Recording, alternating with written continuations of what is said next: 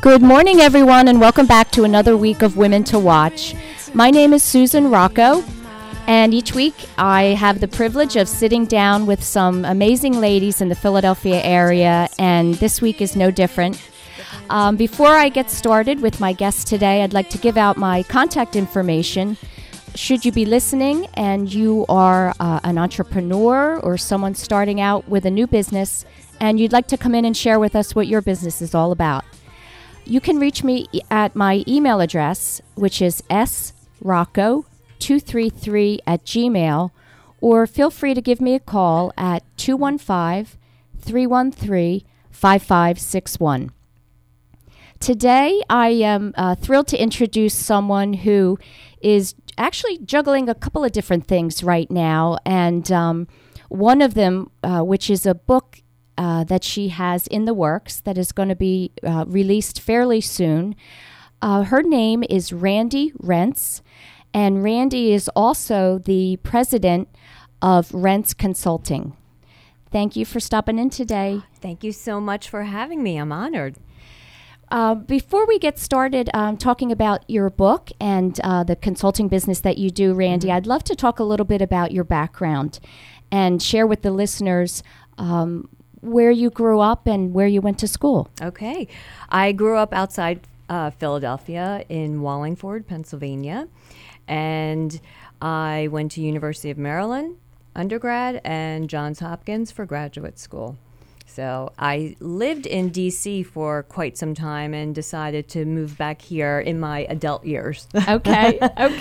And tell me, your family, do you have siblings? I have one sister, and I have a very small family. I have a couple cousins in the area. Okay. Yeah. Can you tell me a little bit about your years at Maryland? My son is looking at colleges right now, and that's on his list. Oh, my gosh. What can you tell me? Fantastic. Yeah. It's so much fun. It is so much fun. I was in the Greek system, and it's an amazing school, and it was a great education. And the football games are fun, the basketball games. I mean, I was there, back in the day. But it's a great experience. It's a wonderful experience. It's a big school. It's a big school. It's close to major cities. We would go into Georgetown. We would go to Annapolis, Baltimore. So we had access to a lot of different things, and it was a fun time. And loved it. What did you major in there? I was a double major, psych and art, and I minored in business to make my father happy. Okay. And he kept saying, "What's with this art stuff? What are you going to do? What are you going to do?" And he said, "Be a lawyer, be a lawyer." And I actually started out as a graphic designer. And my father said, "You're not going to, I don't like this. I don't like this at all." Dads are always worrying about art majors. What's the deal? Yes.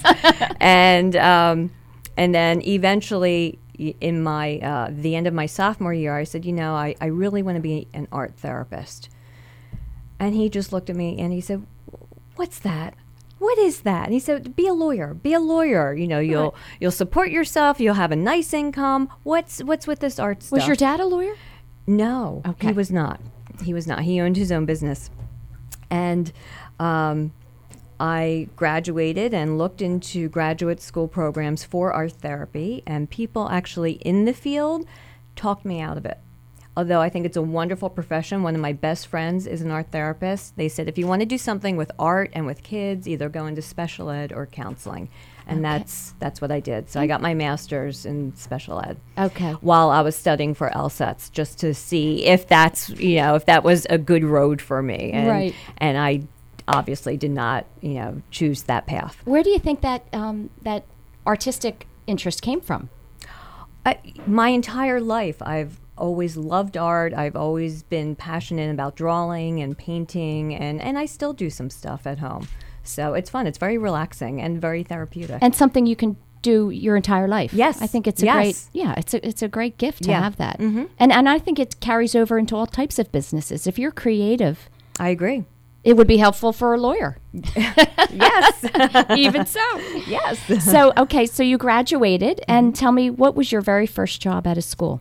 My first job was I was an editorial assistant at the Kiplinger Report. Yes. Are you familiar yes. with? Yes. Yes. And I also worked on something called Cardiac Alert, So I found that finance was really not for me. I would dot the I's and cross the T's as I was editing, but I thought, I'm not crazy about this content. And they also, it was with a publishing company, and they also gave me, other things to edit as well. And I just thought, I'm not really rocking this. This isn't, so much fun. So, right. And then that was outside Maryland. And then I got a job in D.C. at a trade association for the National Newspaper Association. But I knew that I always wanted to go back to school. I didn't know if I wanted to, pursue law school, graduate school, and that's when I was sort of researching, and I decided that I wanted to go back and get my master's in special ed. Yeah, you're a great example of someone who starts out in one field and ends up doing something completely different. Yes. Which is something I love about this show. When I bring women in, very often they start out doing one thing, and now later in life, they're successful in a completely different field. But how ironic it is that I started as an editorial assistant and I wrote a book. Yes. So it's coming full circle. It is coming full circle. Tell me I always like to know who in your life kind of inspired you, gave you that, helped you with the confidence to go after something. The two things that you've done are, quite amazing to be an author and write a book, as well as start your own consulting business. And we should talk about that a little bit as well, the consulting that you do with children with Asperger's and autism. Yes. Tell me how that came about, and who inspired you to follow that interest that you had. It's interesting. When I was going through my master's at Johns Hopkins, I had an advisor who said, I would like you to do another internship with kids with autism. And I said, please don't put me with kids with autism. Please. I just don't want to do that. I just want to deal strictly with LS, with learning support kids, reading, math. And she said, I really think that you would be good at this. And I thought, oh, gosh, yeah, okay. I can't say no to her. Right. So I was placed at a school outside, actually at a Maryland suburb, and I loved it. Loved it. It was so much fun, and I never thought that I would be laughing. And she knew, and you didn't. Yes, she so knew, great. and I didn't. Right. And a lot of it was trial and error, but it was so much fun, so much fun. And when I moved back to Pennsylvania, I actually got a job with LS, with learning support kids, for a while. But every decade there appears to be a new diagnosis. Absolutely. Whether it's ADD and then ADHD and falling somewhere on that spectrum. Yes. Yeah, talk about that a little bit. I think people, because it's so much in the news actually right now. Yes, people don't know that much about it. Yes, it's everywhere. It really is, and I am currently in a public school, but I also consult on my own after hours. And I just feel as if there's such a need to help people who are on the spectrum. There's so many people who are diagnosed, and there's so many people who go through life who aren't diagnosed. Right. And in the 90s, it sort of came to fruition, and then when you hit 2000. It's like almost every kid got slapped with a label. Right, that's the flip side of it. I mean, certainly being diagnosed properly is critical. Yes. But, absolutely. Sometimes I think you're right. There's children out there that maybe have issues that have nothing to do with the autism or the Asperger's, but they're getting that label. Yes. I personally don't do the diagnostic component. I recommend that parents take their children to a developmental pediatrician or a neurologist, psychologist, psychiatrist. And I think it's very important for parents to know that there is a difference between a school-based identification when a child is diagnosed in a school versus an outside diagnosis from a medical doctor. That's Right. the medical diagnosis, and within the school, that's a school-based identification. So talk about what you do as a consultant. I'm assuming that you're working with the children and their families, teaching them tools, coping tools. Yes. I have built up my own clientele, which is wonderful, in many counties. I'm in Montgomery, Chester County, Philadelphia. And there are 3 areas that I like to work on. That is the hidden curriculum, which is unstated social rules. Many people just throughout life pick up rules that they are through observation. And for example, elevator etiquette. You know, when you walk into an elevator, you turn around. You don't want to have your back facing the elevator door. Now, if you're the person who's waiting for the elevator and the door opens and someone is standing there with their back towards you, you're going to think, "Oh, something's wrong with that person. I don't want to get on that elevator." Actually. Right, I don't want to get on that elevator. So it's, you know, the social nuances, just the observation in daily life that a lot of these kids cannot master without help. Right. So I work on the hidden curriculum in 3 specific areas within the home setting, the school setting, and the community setting. I also work on nonverbal body language. It's very hard for them to understand nonverbal body language. Right. And I also work on feelings and emotions. And what are some of the tools that you teach? Well, tools that I provide are visuals for the families. A lot of these kids are very rigid in their thinking, and they think in pictures. And what's interesting is that they have a lot of deficits in their organizational skills. Even just knowing how to get dressed in the morning. What goes on first? When do I brush my teeth? When do I wash my face? So different visual schedules are really, really helpful to the parents. Also, with technology booming the way it is, iPads are wonderful. There are many free apps out there for social skills, expressive language skills, and it's booming. And from what I understand, a lot of these children can qualify if they're in a program to get those iPads. Is that correct? Without having to pay for it if it's part of their therapy? I would say it depends on are you talking about in a school district? In a school district. I think it depends on the school district and the resources actually available. There are many schools who do have that kind of technology. Some schools do not have that kind of technology. Right. If you are a parent and you don't have an iPad, there are grants out there that you can research and apply for one. That's good to know. Mm-hmm. Now, do you have a location where people come to you to work with you, or do you go to people's homes? How does that work? I go to people's homes.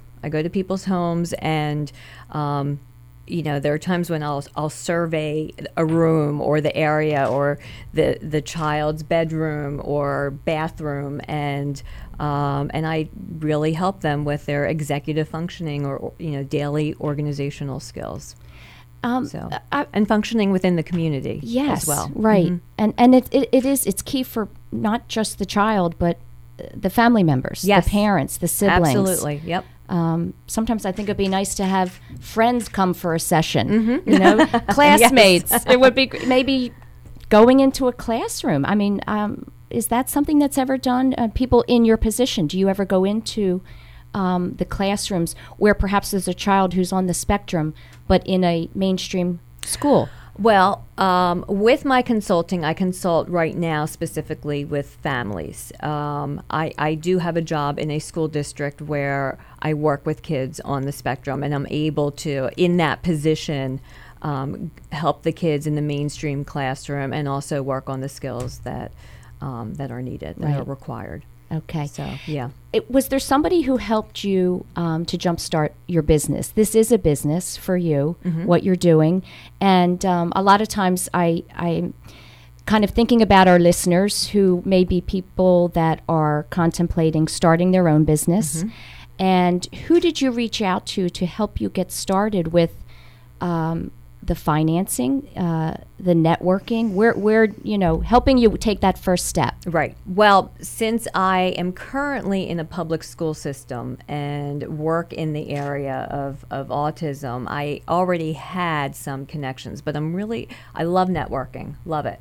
And I wanted to get to know different facilities and options in different counties. I wanted to see if one county was more developed in a certain area than others. And so I reached out to intermediate units. I reached out to different organizations like the Autism Society of America, anything that was related to a service that a child could benefit from. Speech and language pathologists I reached out to, occupational therapists, physical therapists, and there are many, many people out there. So I basically wrote a list of the contacts, the people who I wanted to meet. Okay. And I just sort of branched out from there. So. And if somebody's listening and they would like to get in touch with you, you have a website? I do, helpforaspergers.com. Okay, Randi, in addition to the work that you do with autism and Asperger's syndrome, something happened in your life in 2008 which led to a book that you've written. Yes. And I'd love for you to talk about that. Tell the listeners how that came about, what happened on that day back in 2008. Well, actually, two things happened. My father passed away in 2008. He was ill for 6 years, and 9 weeks later, I was diagnosed with breast cancer. I read in your book about your father. I wondered, and you had mentioned that you took care of him for quite some time. Yes. Although he had nurses and caretakers, I was the primary facilitator and caretaker. Okay. And he lived approximately 40 minutes away from me, so I was back and forth almost daily. So right. It's very hard. It's hard when you when you work full time and you're constantly getting phone calls like, I need this, I need that, or there are doctor's appointments, and it's a lot to manage. It's very taxing. It's very taxing. But I'll tell you, I'm so happy that I was able to do it. So tell me, so let's go to that day when the very, very beginning of your book talks about something that you discovered, I guess, and yes, talk about that a little bit. April 30th, 2008, and it's funny that I'm able to give that date. I think if you speak to any survivor, they will be able to give you the date and possibly time of their diagnosis. I bet. Mine was 3:12 p.m. Wow. I was driving home from a conference. I actually felt a lump a week prior, and I thought, oh, it's a cyst. And I was cleaning out my father's house because I had sold it, and the executor said, you have to get everything out. So I spent 7 hours in the attic, pushing, pulling, throwing. By yourself? By myself. Yes, by myself. And it was very daunting, and I thought, oh, I must have dislocated a rib. I had a shooting pain under my left breast that felt like someone was taking a scalpel and slicing me. Wow. And it kept shooting to the left. And I felt a lump, and I thought, it's just a cyst. I'll go to my chiropractor. I have a rib out of alignment. So I made an appointment the following day with my chiropractor. He said, oh, you're so out of alignment. You have 2 ribs out. And when I laid down on the table, it really hurt my left breast. Which I don't think that's typical. It's not typical to have a symptom like that. It's not. It is not. It's not typical. And after my chiropractor manipulated me, I did feel better. My back did feel better, but I still had the shooting pain. And then I had another pain in the left breast that was shooting up. So it was almost like an L underneath the breast and on the interior shooting up. And I thought, this is not good. Right. I'm going to make an appointment. I'm going to move my mammogram up. I had an appointment with the radiologist, had my mammogram, nothing showed up. And she said, oh, you're good to go. And I grabbed her hand and I said, no, I'm not. And I grabbed her hand, I put her hand on my breast and I said, feel this. And I said, I want an ultrasound and I want it now. And I said, you have it in the back room. We've done it before. That's what I want to do. And she said, okay. So I'm on the table and she's giving me the ultrasound, and I could tell from the expression on her face that something was a little skewed. Right. And she said, it looks like there's some goo in your breast. Go get it aspirated. I'm thinking, goo, is that a new medical term? No, this is not the radiologist. This is the X-ray tech saying this to you, or the. This is the radiologist who read who read the mammogram. Right.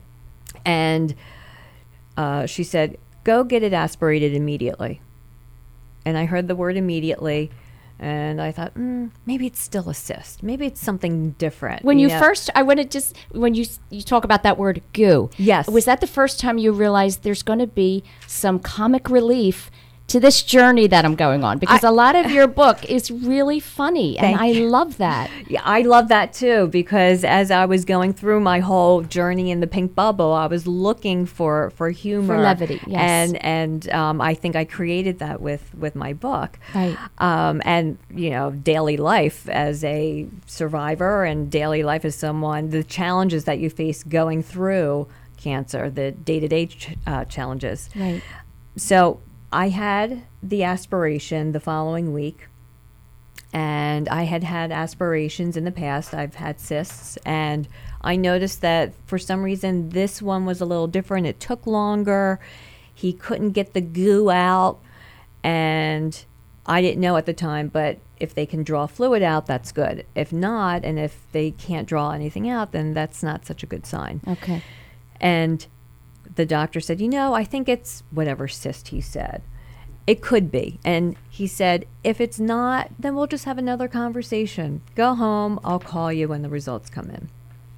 So, P.S., I'm driving on Route 23. I'm in a woodsy area, and the doctor calls, and he says, Randi, I got your results back. And I said, oh, Dr. R, I'm in a woodsy area. I may lose you. And he said, oh, you're on your cell phone. I'm sorry. I thought this was your home phone. And he said, I don't like talking to people when they're on their cell phone. Call me when you get home. And immediately I heard the cymbals, clashing, and I'm already getting a hot flash, even though I wasn't in menopause. And because he didn't say everything's fine. He wanted to talk. Right. He just said, I don't like talking to people when they're on their cell phone. And I said, no, I'm fine.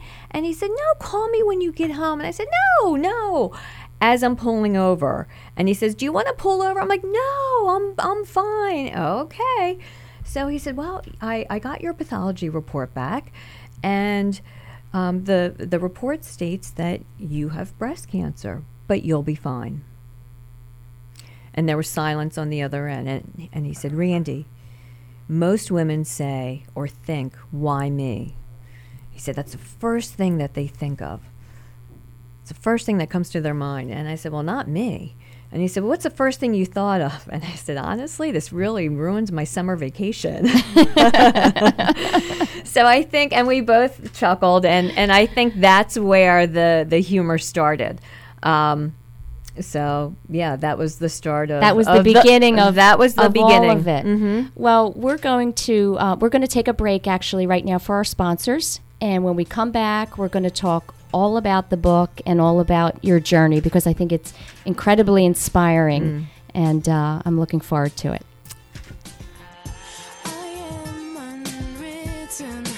From Willow Grove to Westchester, Pottstown to Philadelphia, it's News Talk 1180 WFYL.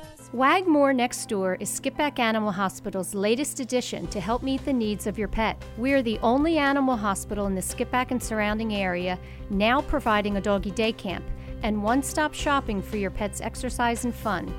Have you ever come home after a long day at work to find that your dog has eaten your favorite pair of underwear or socks, destroyed parts of your home, or shoplifted an entire chicken from the kitchen countertop? Leaving your dog home alone can be dangerous and life-threatening. Wagmore Next Door is fully supervised and operated by trained animal professionals. Here your dog will run and play with other dogs. Obedience training is also available and very popular. Your dog will go home tired, content, and happy. We have many packages to choose from to accommodate your work schedule, vacation schedule, and out-of-town schedule. For information, please call us at 610-584-6300, or you can visit our website, skipbackanimalhospital.com. You can also check out our Facebook page. We can't wait to see you. Want your home to look great for company from out of town? Moving to a new place? Or just want the satisfaction of a clean, healthy home? Whatever your reason, everybody needs to clean. So why not choose the line of cleaning tools that makes your task easier? Quickie is your one-stop cleaning solution with everything you need to get the job done right. Whether you're cleaning one room or the whole house, Quickie has the right tool for you. It doesn't matter if you prefer a more traditional mop and bucket or if you'd like to save time with a new Quickie spray mop. Quickie has everything you need to get the job done. Founded in Philadelphia 60 years ago, Quickie's commitment to quality and value have helped it grow into the #1 cleaning tool company in America. It's Quickie and it's clean. Look for Quickie products at Home Depot, Lowe's, Walmart, ShopRite, and other fine retailers near you. Get your skinny water today at Acme. Great taste, zero guilt. And see how delicious a zero-calorie enhanced with vitamins and electrolytes can be. Because taste matters, doesn't it? Try skinny water today at Acme. Is your online store cluttering your house and garage with your product? Does it require you to spend all your free time shipping packages, leaving you no time to work with new customers or develop new marketing initiatives? Now is the time to free up your space and time and let ABC Fulfillment provide you with cost-effective warehousing, order processing, and shipping for your products. Our 20,000 square foot warehouse is conveniently located in Ambler, PA. ABC Fulfillment is a 100% woman-owned and operated business and has helped many small and mid-sized businesses solve their warehousing and order processing problems. We pride ourselves on our attention to detail as well as our excellent customer service. When you call us, you will always speak with someone who can help you solve your problem and not be asked to leave a message. Our personal touch and expertise separates us from the rest. Last year, we shipped over 150,000 packages for our customers, including order processing and shipping for the Jill's Steals and Deals segment of the Today Show, saving our customers both time and money. If you would like to spend more time finding new products to sell, reaching new customers, and marketing your products, now is the time to call ABC Fulfillment. Please call 215-628-3154 and ask for Eileen or Lisa to help you get started. News Talk 1180 WFYL. Streaming live at 1180WFYL.com.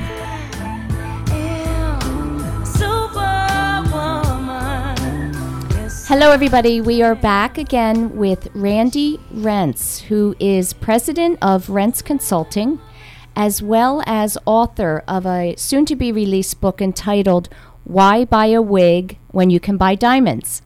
I love the name of that book. Thank you.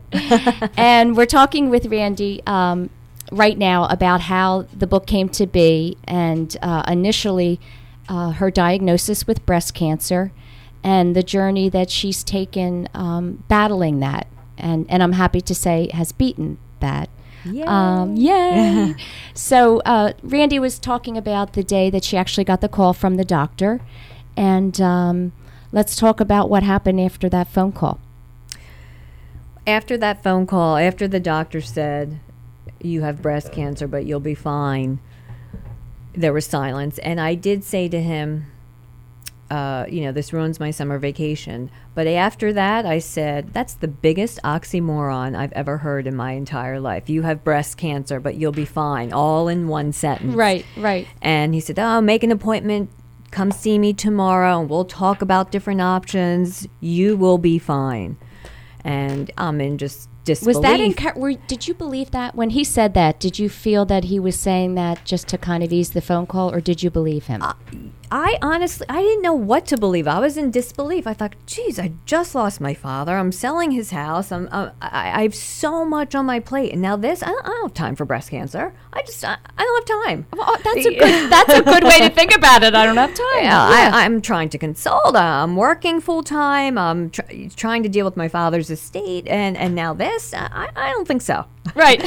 So no, thank you. Yeah. I'm not doing that. I was, in denial, but, immediately I called my best friend, who was my rock when my mother died when I was young, when my father passed, and now I'm thinking, oh no, I have to bombard her with cancer, and it was very hard for me to make that phone call. And that's her. Interesting to me, and I think it says a lot about you, because a lot of what I read about you, you're always thinking of other people.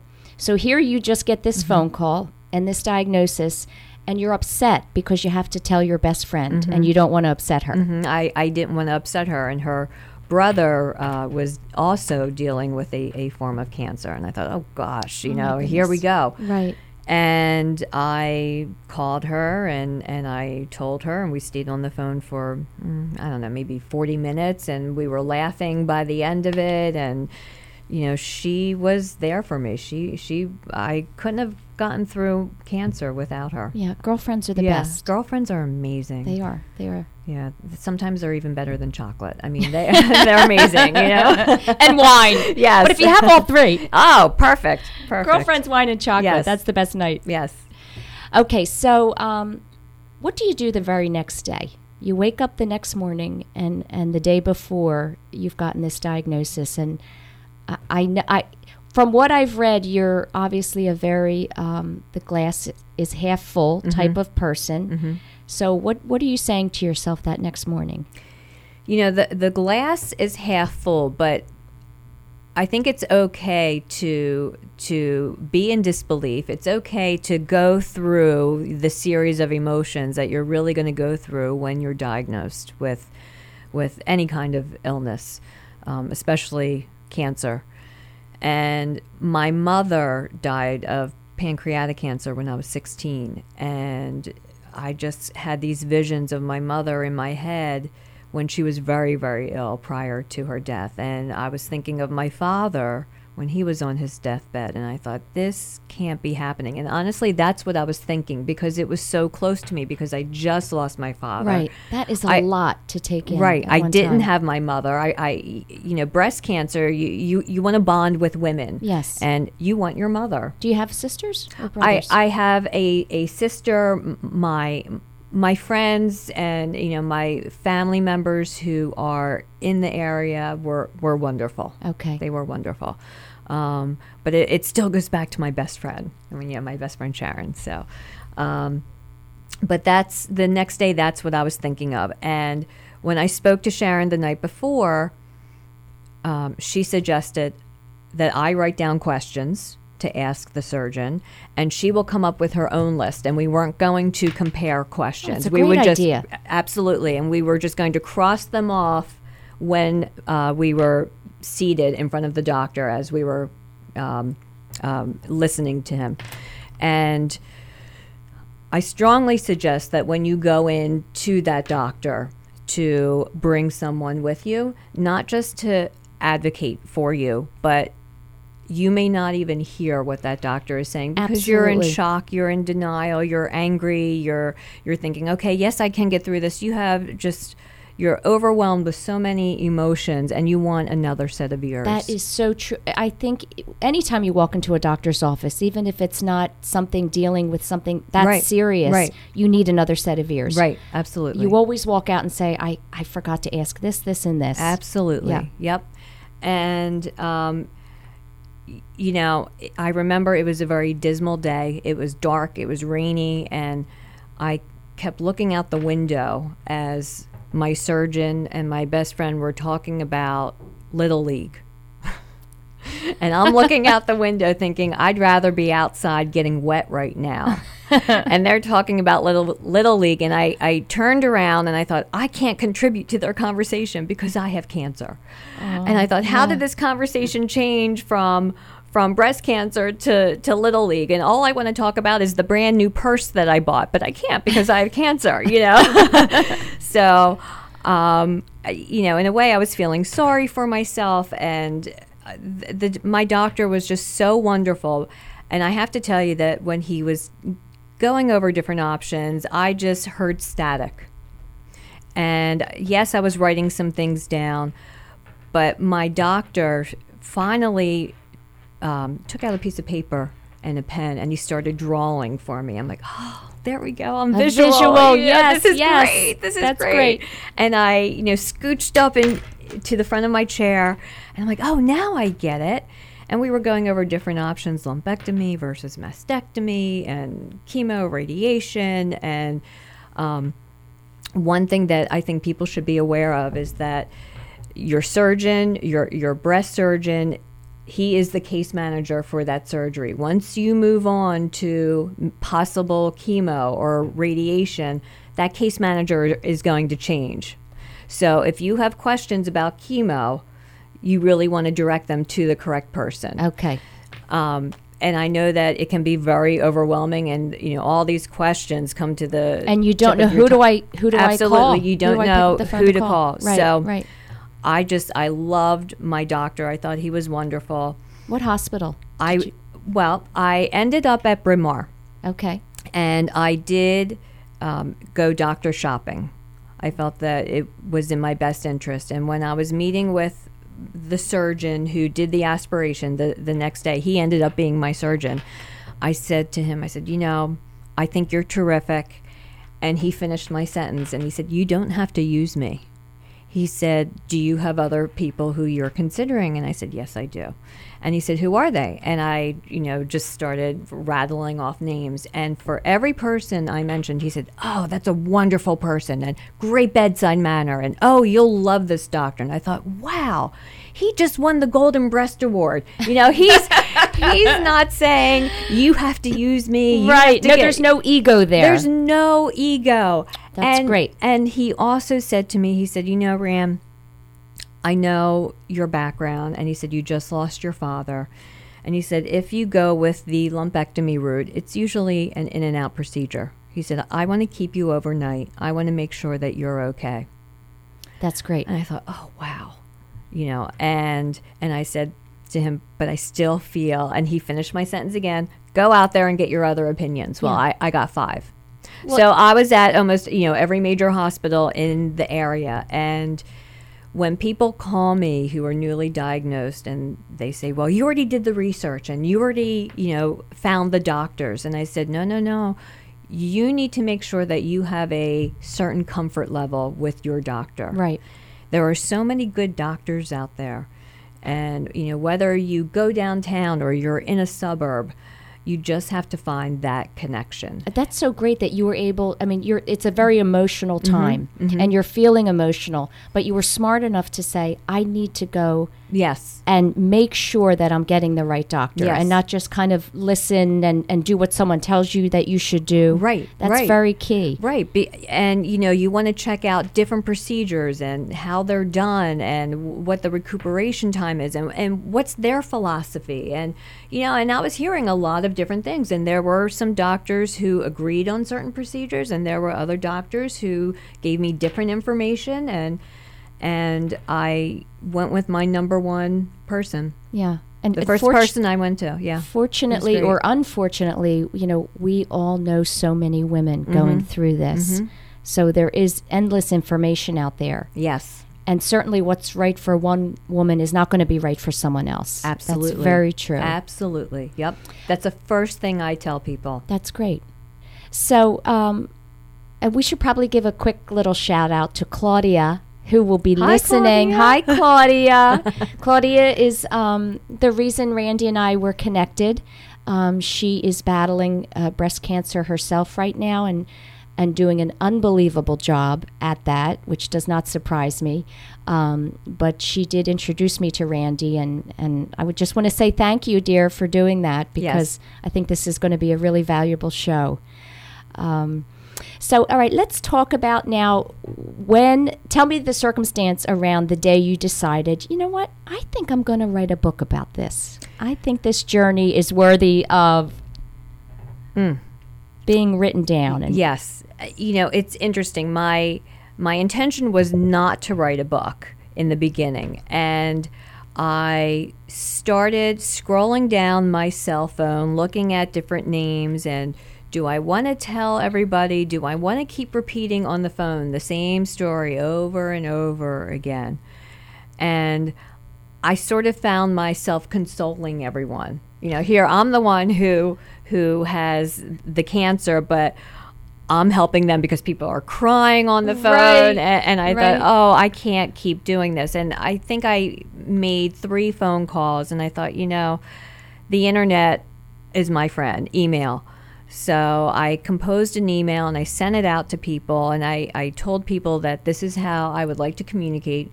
If you want to call me just to talk about your dog or your kids or your job, let's just continue our normal conversation. But I can't keep repeating this information over and over and over again. That's too taxing for you, going through that, repeating that. Right. So I would send out emails, and apparently they were very funny emails. You didn't know you were funny. I didn't know I was funny. And, people got a kick out of it. They would email me back, well, when's your next email coming out? And I would make people smile. So I would. Did you consider a blog at that point? At that point, no. Okay. At that point, I did not, even though I have a blog now. Okay. And I just wanted to get through my journey in the pink bubble and continue sending out emails. That's what I wanted to do. And one of my doctors, my radiologist, said, you're so funny. And she's like, you should write a book about this. You have so many chapters with these emails. I'm like, oh, yeah, right, I'm going to write a book. And I really thought about it. And I'll tell you, when you're going through chemo, which for me was the most difficult part, you're on so many drugs. You're up 2 o'clock in the morning, 3 o'clock, you're wired, you can't sleep, you can't eat, there are bathroom issues, and then all of a sudden, your body just is not the body that you are used to. So I did a lot of my writing 2 o'clock in the morning as I'm watching celebrity poker. For some reason, I had this fascination with celebrity poker at 2 o'clock in the morning. And, I look back on the emails now and some of the writing, and I'm thinking, I can't believe I wrote that, but it was very cathartic for me. And eventually I really listened to the one doctor who said, you should write a book. And I thought, maybe I will put these chapters these emails together and make chapters out of them, and I'll see what happens. And it was extremely cathartic for me. It's a labor of love for me. I have been published in my field. I've written journal articles, but writing a book, I've never done that. You know, and it's really tough. It really is tough. And I think it's great that it's a book about. It's stories. It's not necessarily facts and figures about breast cancer. It's more your personal story. And with so many women battling it, it's great for them to kind of relate to you by reading that book. You're right. It's my journey through, I refer to it as being in Cancerville, my journey through the pink bubble. And it's informational, it's poignant, it's humorous. And when I was going through my breast cancer experience, I was looking for humor in the bookstores. And I found a lot of great information out there, but I could not find a lot of humor. And when I did pick up things that stated that it was humorous, I'm like, this is not funny. I'm like, I'm funnier than this. They're trying to be funny, but that's not so funny. They're trying to be funny, but I think I'm funnier, Let's share some of the stories. When I was reading a couple excerpts from the book, and you talked about when you go into the office and into the room where you actually have to get your chemotherapy, and all the different types of women are in there. Yes. Well, I had a tour of the chemo suite. They called it the chemo suite at Bryn Mawr, and it was actually in a doctor's office.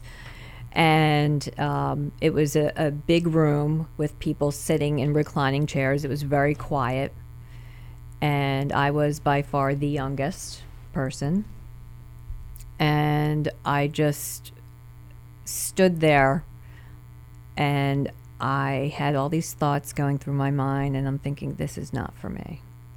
Number one, it's too quiet. It's too serious. It's too serious, and I am so not into that mode right now. So when it came time for me to have my first chemo, I brought with me my 29-inch suitcase packed, filled with stuff, and I was draped in my mother's jewelry. My mother died when I was 16, and I wanted to sort of have her there with me. Right. I was draped in, well, actually, I had a sweatsuit and flip-flops on with all and these diamonds. I hope someone photographed this. No, with Oh, no. with diamonds, dragging a 29-inch suitcase with me. And I had asked my doctor if I could have my own room because I just didn't feel comfortable in the communal room. And he said, sure, because they had their own rooms on the side, but you had to cross through the communal room. So here I am. There are women sitting in chairs. Some of them have wigs on. Some of them had bandanas. Some were bald. Complete silence. And here I am with all this jewelry, dragging a 29-inch suitcase that falls over. And I'm like, oh my gosh, I'm so sorry. I'm so sorry. You know, the whole time I'm apologizing, and everyone is just looking at me. And there was this one woman who had her red reading glasses on. She's typing on her laptop, and she looks up at me, and she's shaking her head like, you know, what is this, you know, coming through? And and I made it to my room, and my oncologist, you know, appears, and he says, you know, I've been doing this for 25 years, and not once has anyone brought a suitcase. He's like, you're not staying overnight. What's in the suitcase? And I said, well, you told me to bring the essentials, but you never told me what the essentials were. And he's right. like, so what's in the suitcase? And I said, well, I have a 6-pack of water. He said, well, we have water. And I said, well, I have a couple boxes of crackers because you get nauseous. And he said, well, we have crackers too. And I said, well, I have magazines. He said, well, we have that too. And I said, okay, well, I have 3 books, and I couldn't decide on the genre. I have a mystery, I have historical fiction, and he said, well, I don't know how much reading you'll be doing, but I'm glad that you brought, you know, some You're books. prepared. I brought games. I mean, I had everything in that suitcase. And I also assembled a chemo team. And I had girlfriends come with me during each chemo treatment. Oh, that's great. 3 girls at a time. And for me, it was almost like going to camp. It was fun. I mean, I made it fun. And you know, we just talked about boys and men and dating and kids and jobs, and we were laughing. And I also, in my suitcase, had bags and bags of candy. And I became known as the candy girl with all the patients. And I would Candy's allowed? Is candy allowed? Yes. Good. You get a metallic taste in your mouth, and you really want to try to get rid of that taste. Right, I mean, right. I would come to my chemo sessions with margarita glasses, and I would pour juice smoothies in the margarita glasses, and I would hand them out to the nurses and to my oncologist, who said, great. I can't walk around with a margarita glass. What will my patients think? I'm like, they'll think you're cool, Steve. Come on. You know? Where's the rule that Right. says you can't walk around with a margarita glass? So I would get up with my IV pole, and I would hand out candy to some of the patients. I would start talking to the patients, and before I knew it, like there was talking. Yeah. You know, and it just made me feel really good. And then there was a woman who was just dressed to the nines in gold, tons of gold. She reminded me of a Golden Globe, and she was with her husband, who was receiving chemo, and she wanted to hang out with us. So she hung out with us while her husband was sleeping, and You stopped going to your private room at this point, I'm assuming. I was in and out of the room. Okay. Yeah. And then there was a couple next to me, and they would yell, candy girl, can I have some candy? And I would say, bring your IV pole over here and let's go. And I would have races to the bathroom with our IV poles. Come on, I bet you I can beat you. Right, and right. I needed levity. So right. So here, and they did too, but they probably didn't know how to go about it. Yes, and it's funny. I would walk in for my chemo treatments, and the patients would say, "Oh, Randy's here," or "What do you have for us today?" Right, so right. it was sort of nice. It was sort of nice, and every once in a blue moon, I will go back to the chemo suite, and I'll talk to a couple of patients. That's great. So I think that's great. Yeah. We have just a few minutes left. Okay. So I would love for you to talk about the book, when and where people can get it, if you know that information right now, who's publishing it. Okay. The book is called Why Buy a Wig When You Can Buy Diamonds, and we are hoping for a early 2014 publishing date. So you can access certain chapters online through my blog at randirentz.com. Great. My blog consists of motivational sayings. I have Motivational Monday. I have medical on Tuesday, retail on Wednesday. Thursday is about me. Friday, I have recipes, and most of it is cancer related. Okay. And it is not just about a breast cancer site. It's for anyone. And you can read chapter excerpts from my book on that site. Sign up. You will receive a message from me every day. So it's a great thing. It's a great thing. That's awesome. Yeah. That's awesome. Yeah. Thank you so much for coming in today. I really appreciate it. Thank you for having me. I loved it. So much fun. I think So much the fun. listeners are going to be really happy when they get their hands on the real book. Oh, I hope so. So that's it for today, gang. Women to Watch weekly on Thursdays at 11 a.m. And I thank you for tuning in. And again, if you'd like to contact me, you can do so at srocco233@gmail.com, or feel free to call me at 215-313-5561. Thanks, and have a great day.